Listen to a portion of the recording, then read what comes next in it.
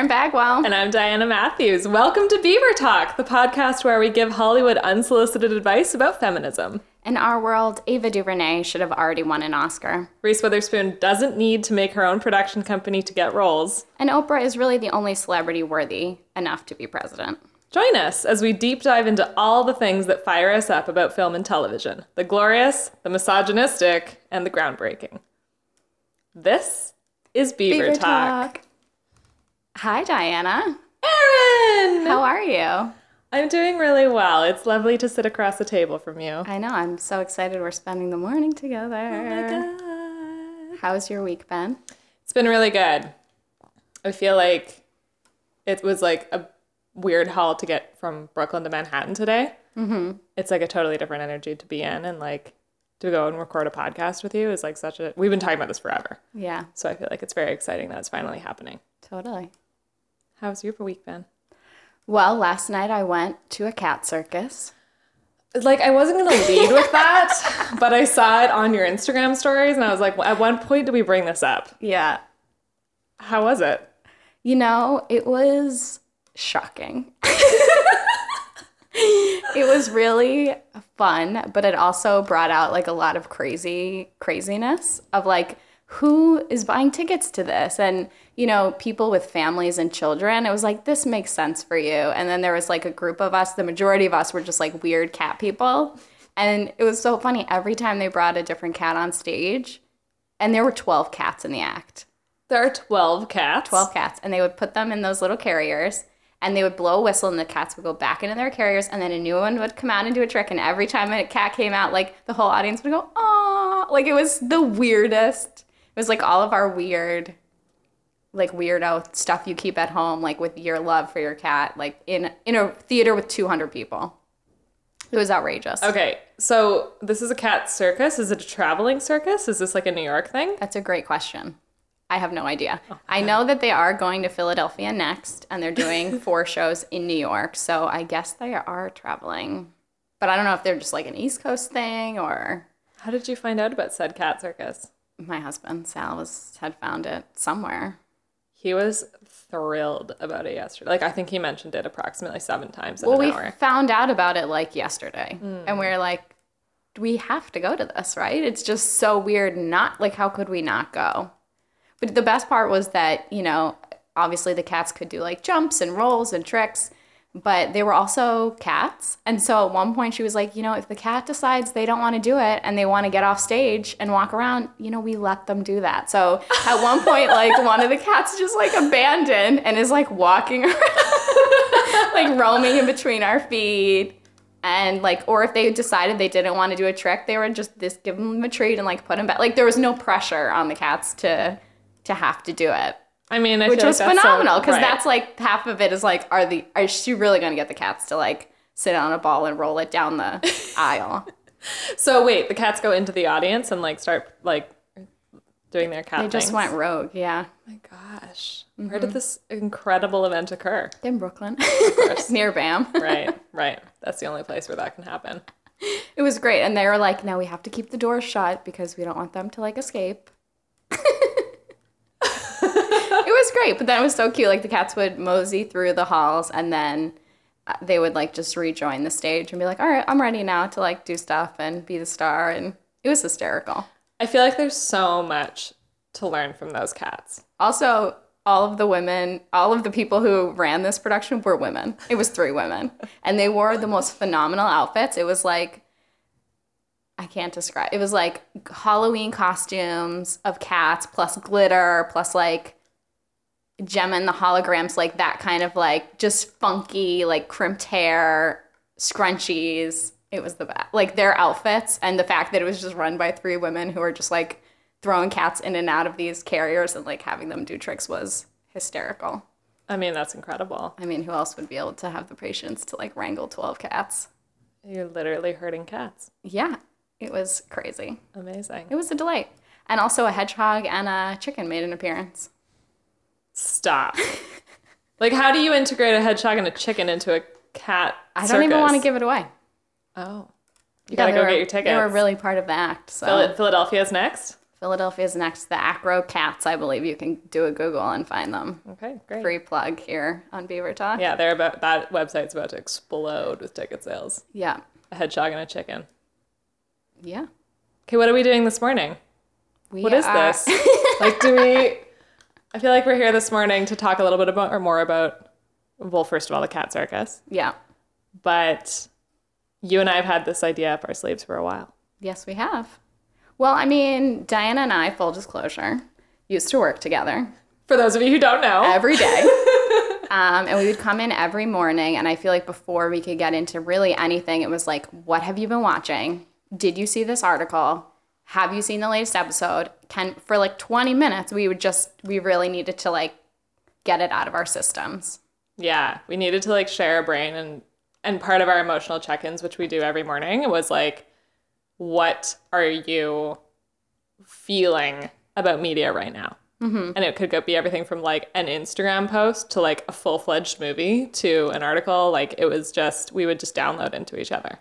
Yeah. And so we finally decided to bring it to everyone to kind of share what we're thinking and feeling and really to just get into it, because I feel like so much of it is kind of like a sanity check of like, am I insane? Like, is this really happening? Do we really have to be talking about this? Are we really still in this place? So it's so cool that we get to finally do it on a more formal scale. Yeah, I'm really excited about it. And I think that piece of like wanting to sanity check and wanting to validate the things that we're feeling but maybe having a hard time articulating is such a central part of feminism, and it's such a central part of being an engaged critical thinker around popular culture. So much of it is like, can be cast aside as frivolous or cast aside as, that's not all that important. But I think you and I obviously we work in media and we want to be very mindful about representation and mindful about the stories we're telling. And I think a lot of people appreciate that, whether they work in media or not. Totally. Should we get into our first segment of the show? I mean, I can't believe we're here already, but I think so. Excellent. All right. Well, this is the part of the show that we like to call fake news. It's our dispatches from Hollywood that we wish existed.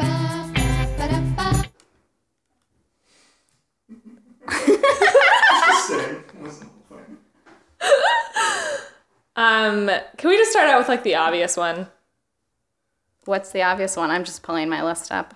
Equal pay for equal work in Hollywood.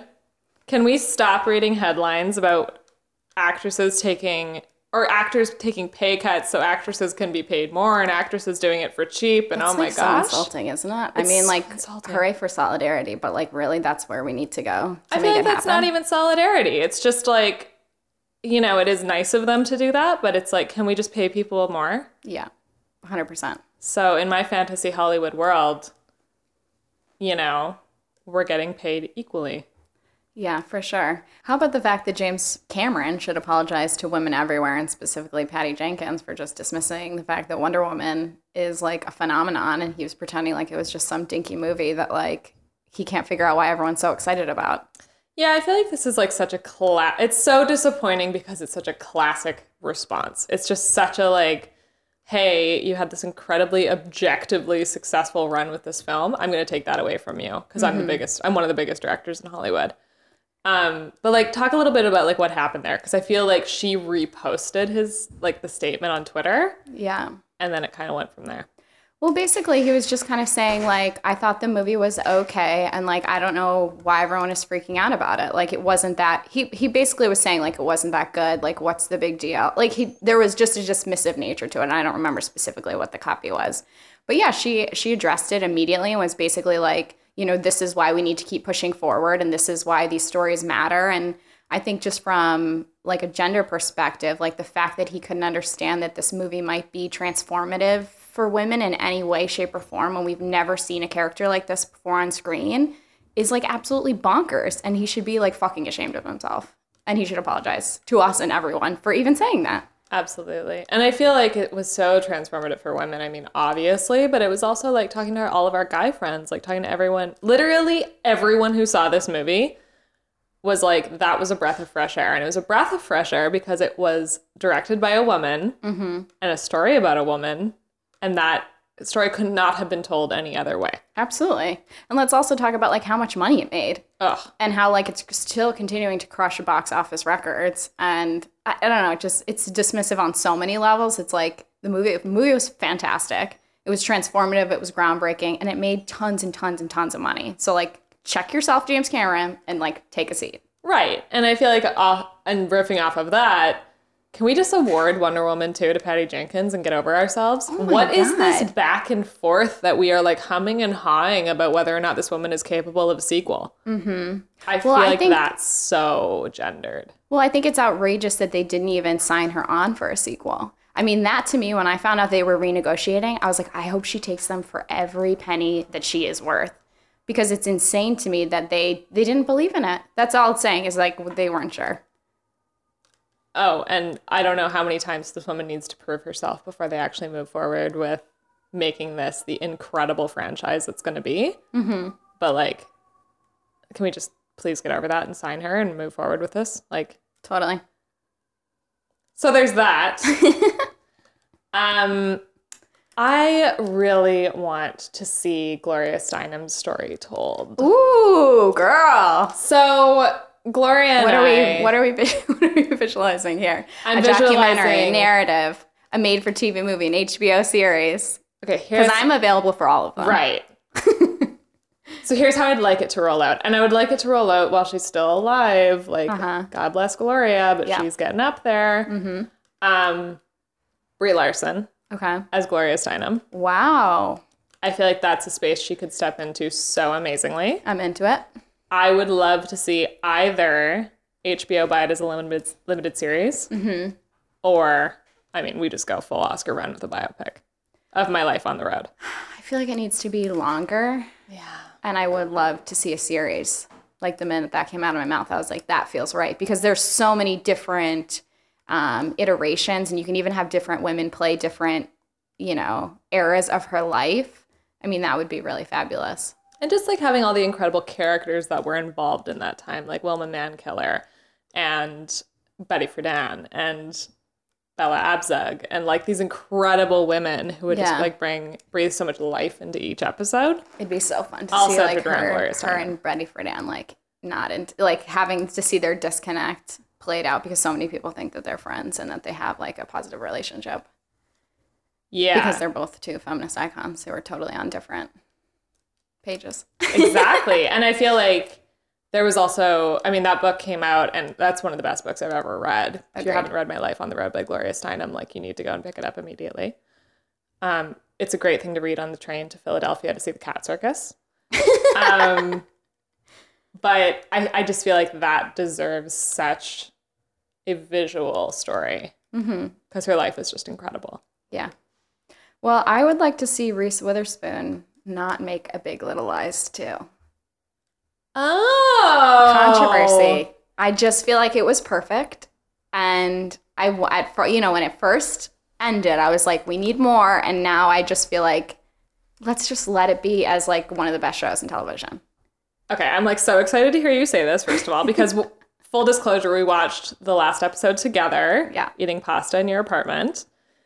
And I was like, I think it's one of the most perfect finales I've ever watched. Yeah. And I just don't want to see them ruin it. No. It's just too good. Oh, it was great. It was perfect. Can we just like let it be what it is and like just let that exist in a space and let Reese Witherspoon take on other projects and Nicole Kidman and Laura Dern and let this be a stepping stone for all of them to continue to do groundbreaking work. I don't think I trust Reese Witherspoon, and I trust that she will not do it just for the sake of. Yeah. Well, maybe they'll have another great story. And that would be great too. I don't know. I'm going back on what I said.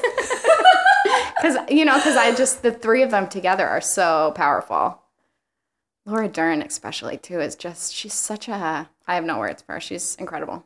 I mean, she's going to be in Star Wars. She's having such a career renaissance. Really? Yeah. What's she doing? She's playing a villain, I believe. Wow. She's like, or she might be a general. I think she's a general. Yeah. She's like in this gorgeous, like regal purple cloak. Yeah, there's so much with Nicole Kidman's character they could do too. Now I'm backtracking. And I'd like to direct an episode of that as well. No, we need to move on before you can backtrack because Big Little Lies 2 with love should not be a thing. All right, fair enough. What is happening in Hollywood? Should we move on to the next segment Sure. of our favorite things that have happened in film and television for women in the last year? So Diana and I, to start to start ourselves off on this first episode, decided to backtrack and kind of go over our top 5 favorite things that have happened this year in film and television and what we're really into. And we have not shared our lists together, although I'm assuming we're going to have some overlap. But I'm excited to hear what's your number 5? What is on your list? My number 5 is Gypsy. Oh, with Miss Naomi Watts on Netflix. Have you watched? This is your part of your top 5. I have never seen it. Okay. I stumbled upon, let me get into it. I stumbled upon this show bored one afternoon, as one does on Netflix. Mm-hmm. And her character in this show is so interesting. Okay. It's a little uneven, which is why it's at number 5 for me. Mm-hmm. But her relationship to Billy Crudup, who plays her husband, I love Billy Crudup, like special place in my heart for that man, is so fascinating to watch. And the way that Naomi Watts is kind of redefining herself. I feel like, what do I know Naomi Watts from? Like, she's in everything, but I feel like I don't have anything to place her. The Impossible was like a very big movie for her in the last 5 years. Haven't seen it. It's the hurricane, or the... Oh, yeah. Hurricane? I can visualize the trailer, but I've never seen it. Yeah. She's just kind of this, like, she's so pretty, right? Like, she's like Gwyneth Paltrow, beautiful. Mm-hmm. But she takes really rugged and really strange roles. Ooh, I like it. Yeah. And that's, like, kind of what Gypsy is as well. It's in keeping with that line of, like, this could be a really boring story. Mm-hmm. And she brings such a different level to the character. So it's about a woman who's a therapist in Manhattan. Mm. And she... Is it set in present time? Yeah. Okay. And she develops an inappropriate relationship, not with her, like, clients or patients, but with the people that the patients have their relationships with. Ooh, interesting. So, like, this woman... Trying to, like, mess with them a little bit? Yeah. Ooh, so, like it. One of the women is a mother, and she's, like, in her 60s, and she has this really tumultuous relationship with her adult daughter. So Naomi Watts becomes friends with the adult daughter. And she doesn't, like, obviously, she's not, like, showing up and being like, hey, your mom is one of my patients. Right. She's, like, going to where she gets her hair blown out. Is she trying to, like, further understand her patients, or what's her intention? I think she's playing God. I think she just loves to, like, because what she'll do is she'll kind of get in their heads. Mm-hmm. So another one of her patients is, like, he's always talking about his ex-girlfriend. So she becomes friends with the ex-girlfriend. Spooky. And then kind of, like, tries to steer her away from him to keep him in this, like, really dependent state. Interesting. Is it like a thriller, or, like, what's the genre? Yeah, it gets a little bit into thriller. It's mostly just, like, really psychological. And to be honest, like, for the first few episodes, I was like, what are we doing? Where is this going? This is not at all what I thought it was. Yeah. But her relationship with Billy Crudup, one of the reasons I love it so much is because, you know, they're having all the problems in their relationship. They have a daughter who they think is gay. And she's, like, they're both fine with it, but it's the whole thing of, like, society is not fine with it. Yeah. And so all the other moms in the PTA group are, like, upset about it. But their relationship could be so stuck. They could be that couple that's just, like, going through it and having a hard time. And instead, like, it gets a little creepy. Interesting. Fun. That's my number 5. Wow, interesting. Well, I'll have to check it out, get back to you, binge watch it. Yeah. My number 5 is Hidden Figures. Okay. Great, number 5. We saw this together. We did see it together. I just feel like it was a film that just was so incredible for so many different reasons, obviously in the representation category, but I felt like it was such a joyful film, and it just kept giving. Like, I just kept being surprised watching it at how much love there was in it, and it just kept continuing to, like, you know, I don't want to give away any spoilers, but from, like, the romance in it to the career side, it just kept giving and giving and giving, and to see the 3 of these women succeed kind of on their different paths, but together was so rewarding and so fun. And I feel like it'll be a film that I watch, like, when I'm feeling down, or, like, when I need a pick me up. And Taraji P. Henson is just spectacular in every way. And I mean, the cast was phenomenal. So yeah, Absolutely. I loved it. Yeah. And I also feel like it was such a delightful film. And then the fallout from it, where it kind of got recognized in awards season, but she didn't get nominated. Yeah, I mean, I feel like the social impact of it felt like it definitely had a presence. Mm-hmm. And like to hear about, I was reading an article that said statistically that, they had shown the film. I can't remember if it was in like Harlem or Queens or like, I can't remember what city had brought the film into all of their elementary schools and like had the girls watch. I mean, there's just so much energy, and I think, really good media should be transformative. And I think when you're in a space like that and when you can see that and feel that, I definitely, sitting in that, it changed me. I'm not a woman of color, but I can't imagine, like, had I been interested in sciences or the arts in that way, the kind of confidence I would have felt from seeing it validated on screen. So I just, I feel like it could have definitely been rewarded. But even at the Oscars, when they brought out the astronaut, I mean, all of it, I thought it was really well done. They also premiered their film at the White House, which I thought was in the same room that we did, which was really incredible to see her posting all the photos and things like that. So yeah, it was a film that I enjoyed. Yeah, top 5. I agree. I think it really hits a nice note of what film is for. Which is exactly as you said. Like, how many little girls were validated watching that movie, and just like and big girls. I mean, I was like, exactly. I'm all in. Like, it was great. Yeah, I was thinking of the elementary schools, but yeah, it's like just the power of film is to see these stories represented, and to see them represented in such a beautiful way is really validating. Yeah. Agreed. Great number 5. Thank you.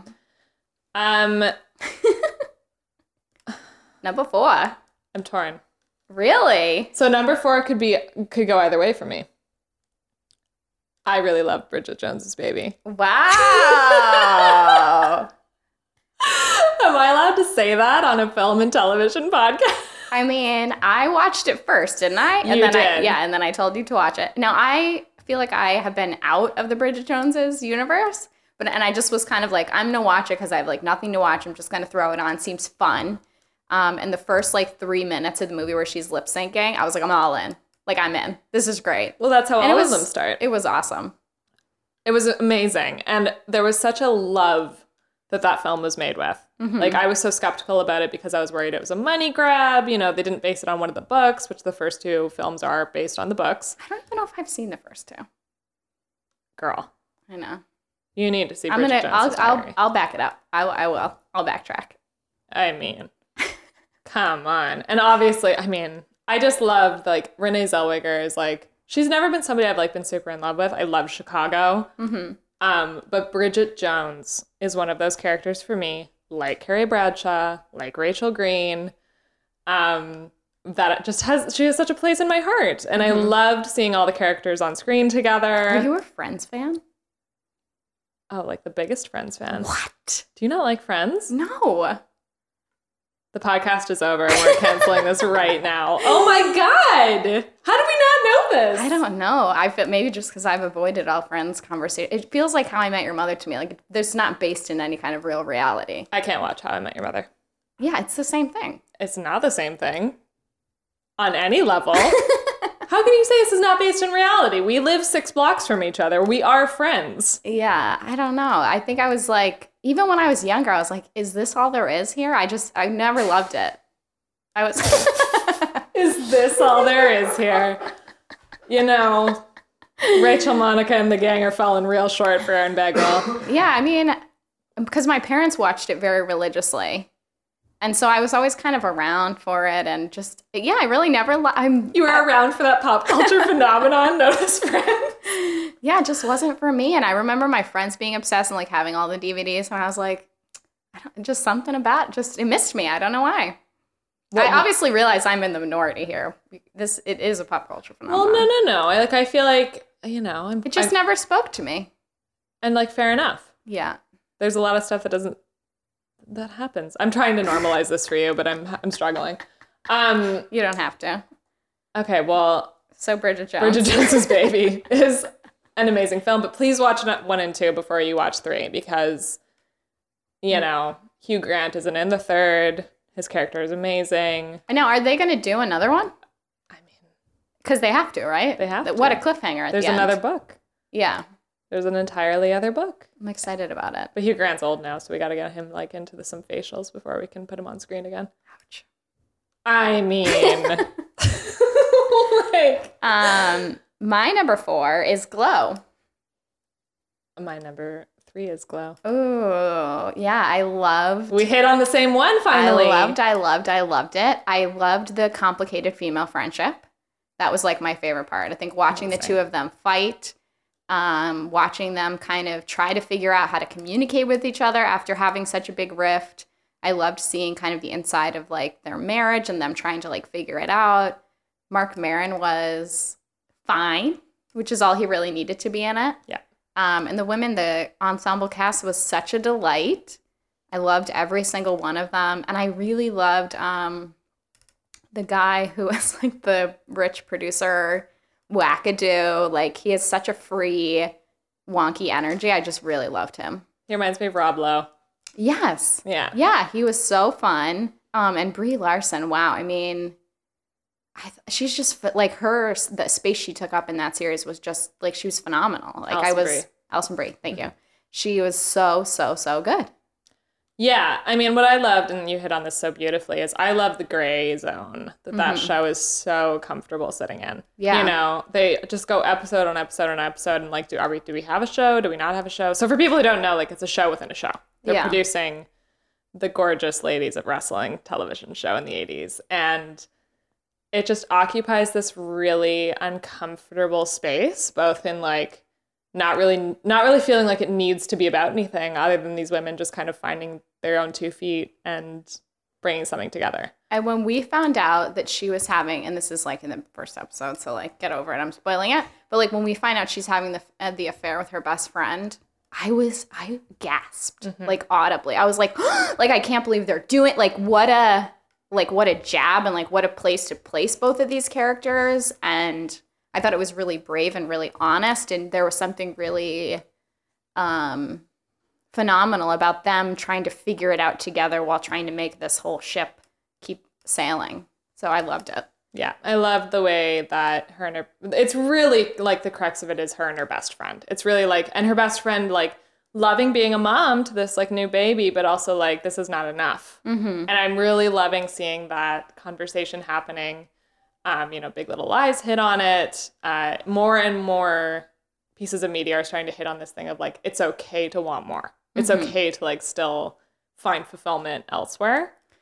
Yeah, and I feel like especially fulfillment like outside of the relationship traditionally of the husband and wife, you know, that you need your tribe and you need your sisterhood, and what happens when somebody that you deeply care about is no longer a part of your life anymore, and how do you reconcile that, and how do you keep working with them? So something, that I thought was so excellently done and really loved. I agree. And we finally hit on the same piece of media, which I'm like finally kind of surprised it took us this long. My number 3 was Big Little Lies. Oh, girl. I know. Yeah, I figured you'd move it up a little. It's my number 1. It's your number 1? It's my number 1. Spoiler for our list. Well, I mean, where do we start with Big Little Lies? I mean, we got into it a little bit earlier, but I mean, everything about it was so well done. I don't even know where to begin, really. I think their complicated relationships with each other, what they choose to share and not share, the relationship with Nicole Kidman and Skarsgård was phenomenal and terrifying and complicated. And I remember hearing an interview with Nicole Kidman where she tells Reese Witherspoon that she couldn't get into her hotel room. Have I told you this? No. She couldn't get into her hotel room one night after filming. She took a rock and she threw it through the window. Like she was like, my body is holding so much tension from these sexual assault scenes that I was so angry that I threw. She's like, and her Nicole Kidman voice was like, I've never done anything like this, and this is like something I wouldn't do. But she threw a freaking boulder through her hotel window to like get in, and she was just so mad. And like the intensity of like them having to do those scenes together, and Reese also obviously being part of like the production end. And then they were talking about how when they were filming the last scene, it took like 7 days.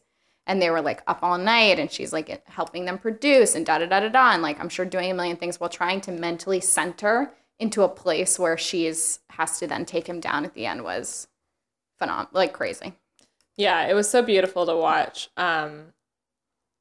I've just never seen, I haven't seen a series like that in a long time where was on board for every scene. I don't feel like they wasted a frame of that series. I feel like nothing was throwaway. I feel like everyone was so present and so intentional. I think this is the power of when women are in charge of production. I think this is the power of having four incredible women with Shailene Woodley, Laura Dern, Reese Witherspoon, and Nicole Kidman coming together and just really taking this and creating a phenomenal story around it. The relationships between the four women are so different than anything else we ever see women portrayed as on television. And even the relationship with Reese Witherspoon and her daughter also was like something that I thought was very unique too. And like when I heard there was one line in it where she was like, "You're always going to be my little girl." And I don't know if our mothers, this is just something that they say, or I feel like I've heard that 1,000 times in my life. I have never seen it on screen. I was like, yes, it felt not cliche, but it felt like homecoming. Like, oh yes, this is us. Let me like take a breath. We're in good hands. Oh, exactly. And like you can tell that the script was like collaborative. You can tell that Reese Witherspoon like had worked on it and had like developed it out with the writers and had developed it from the book and the screenplay and all these kind of things. Like it was just so real. And I hadn't seen a show develop that level of authenticity in so long. Yeah. Really phenomenal. Big Little Lies is my number one. Number one. What's your number 3 was Glow, right? Yeah. Or what is your other? Number 2. Yeah, what's your number 2? Atomic Blonde. Atomic Blonde was your number 2? Atomic Blonde is my number 2. Wow. And this is an unpopular opinion. Well, you yourself was saying that you didn't love it. It's your number 2. I think I watched Atomic Blonde. I've been thinking a lot about it. I watched it on a day where it was one of those days where I just felt like the wind had been kicked out of me. And I went to go see this movie on a like spur of the moment. I had just gotten back from Canada, which is where I'm from, and You're from Canada? I'm from Canada. Did you not realize? I have no idea. We worked together for 2 years. I mean, we cover the Kardashians. We don't cover each other's relationships, but and I loved it. Yeah. And people don't love it, and I loved it because Charlize Theron is so strong in it, and I needed to see her just beat the shit out of people. Exactly. Yeah. And the way she's filmed is so beautiful, but also so threatening. And I think that whoever was doing the cinematography or the DP or whatever just did an amazing job of like putting her on screen in her own 2 feet, just embodying strength. It's what a lot of people loved seeing Wonder Woman for. Yeah, yeah. Like just that same like Amazonian kick-ass quality. Interesting. So I loved Atomic Blonde. To be honest, the story is very take it or leave it, but I think it just caught me in a moment. Well, she's great. And her wig is great. I haven't seen the movie, but kind of want to cut my hair like that. Is it too much? You'd have to go platinum though if you're gonna do that style. It is a look. Yeah, you really gotta go all in. I don't know if I can do platinum. My number 2 was Handmaid's Tale. Okay. Great point. I knew you were gonna have it on there, and I wanted you to cover it because it needs to be covered, first of all. And second of all, I want to hear what you have to say. Well, I just felt like, honestly, I feel embarrassed that it took me so long to watch it because I feel like everyone was saying, like, it's so heavy. It's about sexual assault. Like, you know, it's going to be intense to watch. And, you know, with everything going on, you know, politically, I feel like I have been watching stuff that's lighter and kind of being in more of a space where I'm, like, taking breaks from really intense kind of media and content, but I feel like what a disservice I was doing to my past self because I feel like it was so powerful. And to see, you know, obviously the traumatic things that they go through, but it's so well done. It's so well filmed. Like there's specifically the scenes, you know, obviously where they're being, you know, doing whatever the ceremony is or blah, blah, blah, where they're getting raped. But like the really intense scenes are like when he kisses her. And she goes into the bathroom and she washes, like you can feel what it's like. They don't need to like be disgusting and gory and like Game of Thrones level, like physical violence. Like we know what it is, you know, like we can see it, we can feel it in our bones. And I just think they did such a fabulous job of showing the resistance and the resilience of these women that, you know, through being so marginalized, continue to push forward and to claim space and to play the game. You know, like, how do I take power back in this situation? Like, to see Offred, like, figure out how to manipulate, he's not her master, whatever they call him in the series, is so insane. Like, and she's so powerful. I will say they didn't really talk about race, I think, in a realistic way, which is kind of weird. Like, we're going to really dive into gender and, you know, and almost gender and sexual orientation, but we're not going to talk about race. It just seemed kind of like a weird like they missed something there. Agreed. But I thought overall it felt like a really powerful series, and I felt like mentally I was like taking notes of like, okay, like this is the resistance, this is how we do it. Like, do you know what I mean? Like, there's so much happening right now that we have to pay attention and we have to be in it. And I just felt very, very seen by the series, and I thought it was such a gift to watch. Mm-hmm. Yeah, I think the nice thing about it, I mean, you can't use the word nice and Handmaid's Tale in the same sentence, but I think what I really enjoyed about it is that it doesn't shy away from portraying how horrific this world is that they live in, and the horrific things that women go through in the world that we live in today. And I loved, sorry, just to interrupt you, but the relationship too with like the handmaids, what are they called? Mother, like whoever the wives are. Like, the fact that we're seeing now a shift in power where, like, these women can't read and they're, like, basically just, like, kind of matriarchs of their own household and, like, they can't do anything. I loved seeing kind of the dynamics of now they're starting to get power. And it's interesting. I feel like there's such a conversation around intersectional feminism of the women not coming together to support each other and how they're operating on different planes and they're not helping. Like, I can't wait to see that built out in season 2, hopefully. That's such an interesting conversation. Yeah, the women not supporting other women is one of the facets that I was most intrigued by in that series. Yeah. And I loved the woman that played his wife, too. Yeah. Oh, my God, I loved her. And I felt such empathy for her and her, like, quest for wanting children and, like, the rage and, like, the animalistic, passion that she just feels so depleted. I thought that was so relatable and something I feel like I haven't seen either in, you know, maybe a little bit of Charlotte and Sex and the City when they can have children, but I thought that was really well done as well. Because you make her relatable and likable in a way. Yeah, and she has to be. I mean, the human aspect of Handmaid's Tale is what makes it so powerful. It's like, This isn't just villains and heroes, and it's not just black and white. There's like this really crazy gray zone happening. I'm all about the gray zone this morning. Yeah, love it. So you want to guess what my number 1 is? I can take a guess, but make the announcement. What's your guess? I don't want to make the guess. No? Kent, do you want to guess? Producer Ken is shaking his head no. Everyone is waiting with bated breath. We're very nervous. I'm kind of like doing a mental checklist in my mind. Like, we've covered the big ones. Yeah, Wonder Woman, my number 1. I thought it might be. Yeah, I loved it on so many levels, and I feel like it reminded me of when Hillary took the stage at the DNC.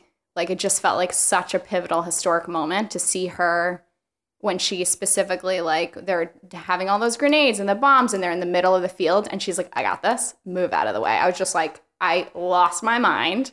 I loved it. I feel like I cried throughout the entire end of the movie, and then I totally forgot that Patty Jenkins directed it. And then seeing her name on screen, I was just like, oh my God, like, it's not getting any better than this.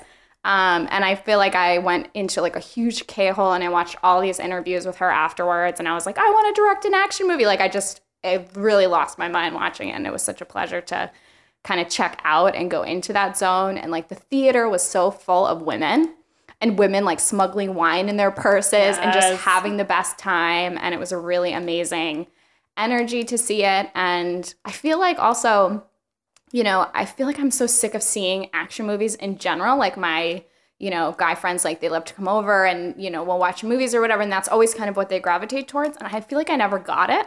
I was like, what's interesting about this? Like, I don't get it. And I feel like after watching Wonder Woman, I'm like, oh yeah, like, I want to see 1,000 of these movies. Like, I'm all in. Like, I'm with it now. Yeah, you were all in. And I love that I didn't have the same reaction. And it kind of like makes me sad that I didn't. Yeah. And Robin Wright on a horse. Okay, stop. Oh my God. I feel like the first 30 minutes could have just been, like, should have gotten an Oscar. They were perfect. And you just like hit on exactly what I wanted. Yeah. It was like the first 30 minutes with like these women and their like island of women and the strength and like the ferocity and like the storyline there with Diana really coming into like her own power and all these and kinds having of it things. start with the little girl. I mean, stop. Perfect. I mean, it was amazing. It was amazing. Yeah.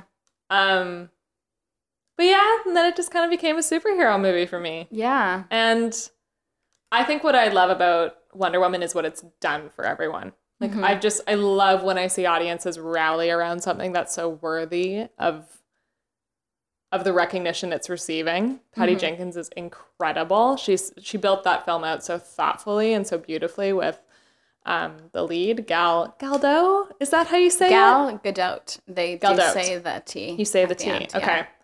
Yeah, I mean, like, amazing. I love the sisterhood there. I love that there's just... Love that she was pregnant while they were reshooting. I mean, just on and on. I know. Number one. It's great number one. I like that we had different number ones, but both very important pieces of film and television. Absolutely. Yeah, it was a great top 5. Well, I feel like we're about ready to wrap up, but I think we wanted to share one little thing that we're going to keep our eye on that we hope the audience is going to be mindful of and looking out for. This is a big one. This is a big one. Do you want to say it, Diana? Because I actually didn't even know it was happening. You had to text me and tell me, which was embarrassing to me. Okay, Beaverettes. Lady Gaga has a documentary dropping on Netflix September 22nd. I go up at the end because I'm not entirely sure of the date. I believe it to be September 22nd.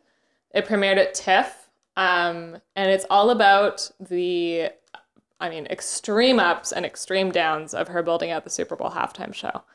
And it's called Gaga 5'2". And I literally can't wait. I saw the trailer. She posted about 1 million Instagram photos about it a couple weeks ago, and I literally cannot wait. Yeah, I also love kind of that deep dive into fame and the public persona and the people we share and the people we are. And it looks like they're definitely going to talk about and dissect some of that. So it looks really, really interesting. Diana and I actually just saw Gaga in concert 2 weeks ago? Yeah. A week ago? Time is a myth. I have no idea. Yeah. And she was great. So we're so excited to see it. I'm sure we'll all get together and watch it. And then we'll chat about it here. Yeah. You can come visit back with us and we'll dissect it all, pull it apart. Sounds good. All right. Thanks, Diana. Thanks, Erin. This was so great. fun. We both have about 1 million drinks in front of us. We have mimosas, we have coffee, we have tea, we have water. I feel like we stayed very hydrated. And we're going to stay here and finish it and then be on our way. Okay. Bye. Bye.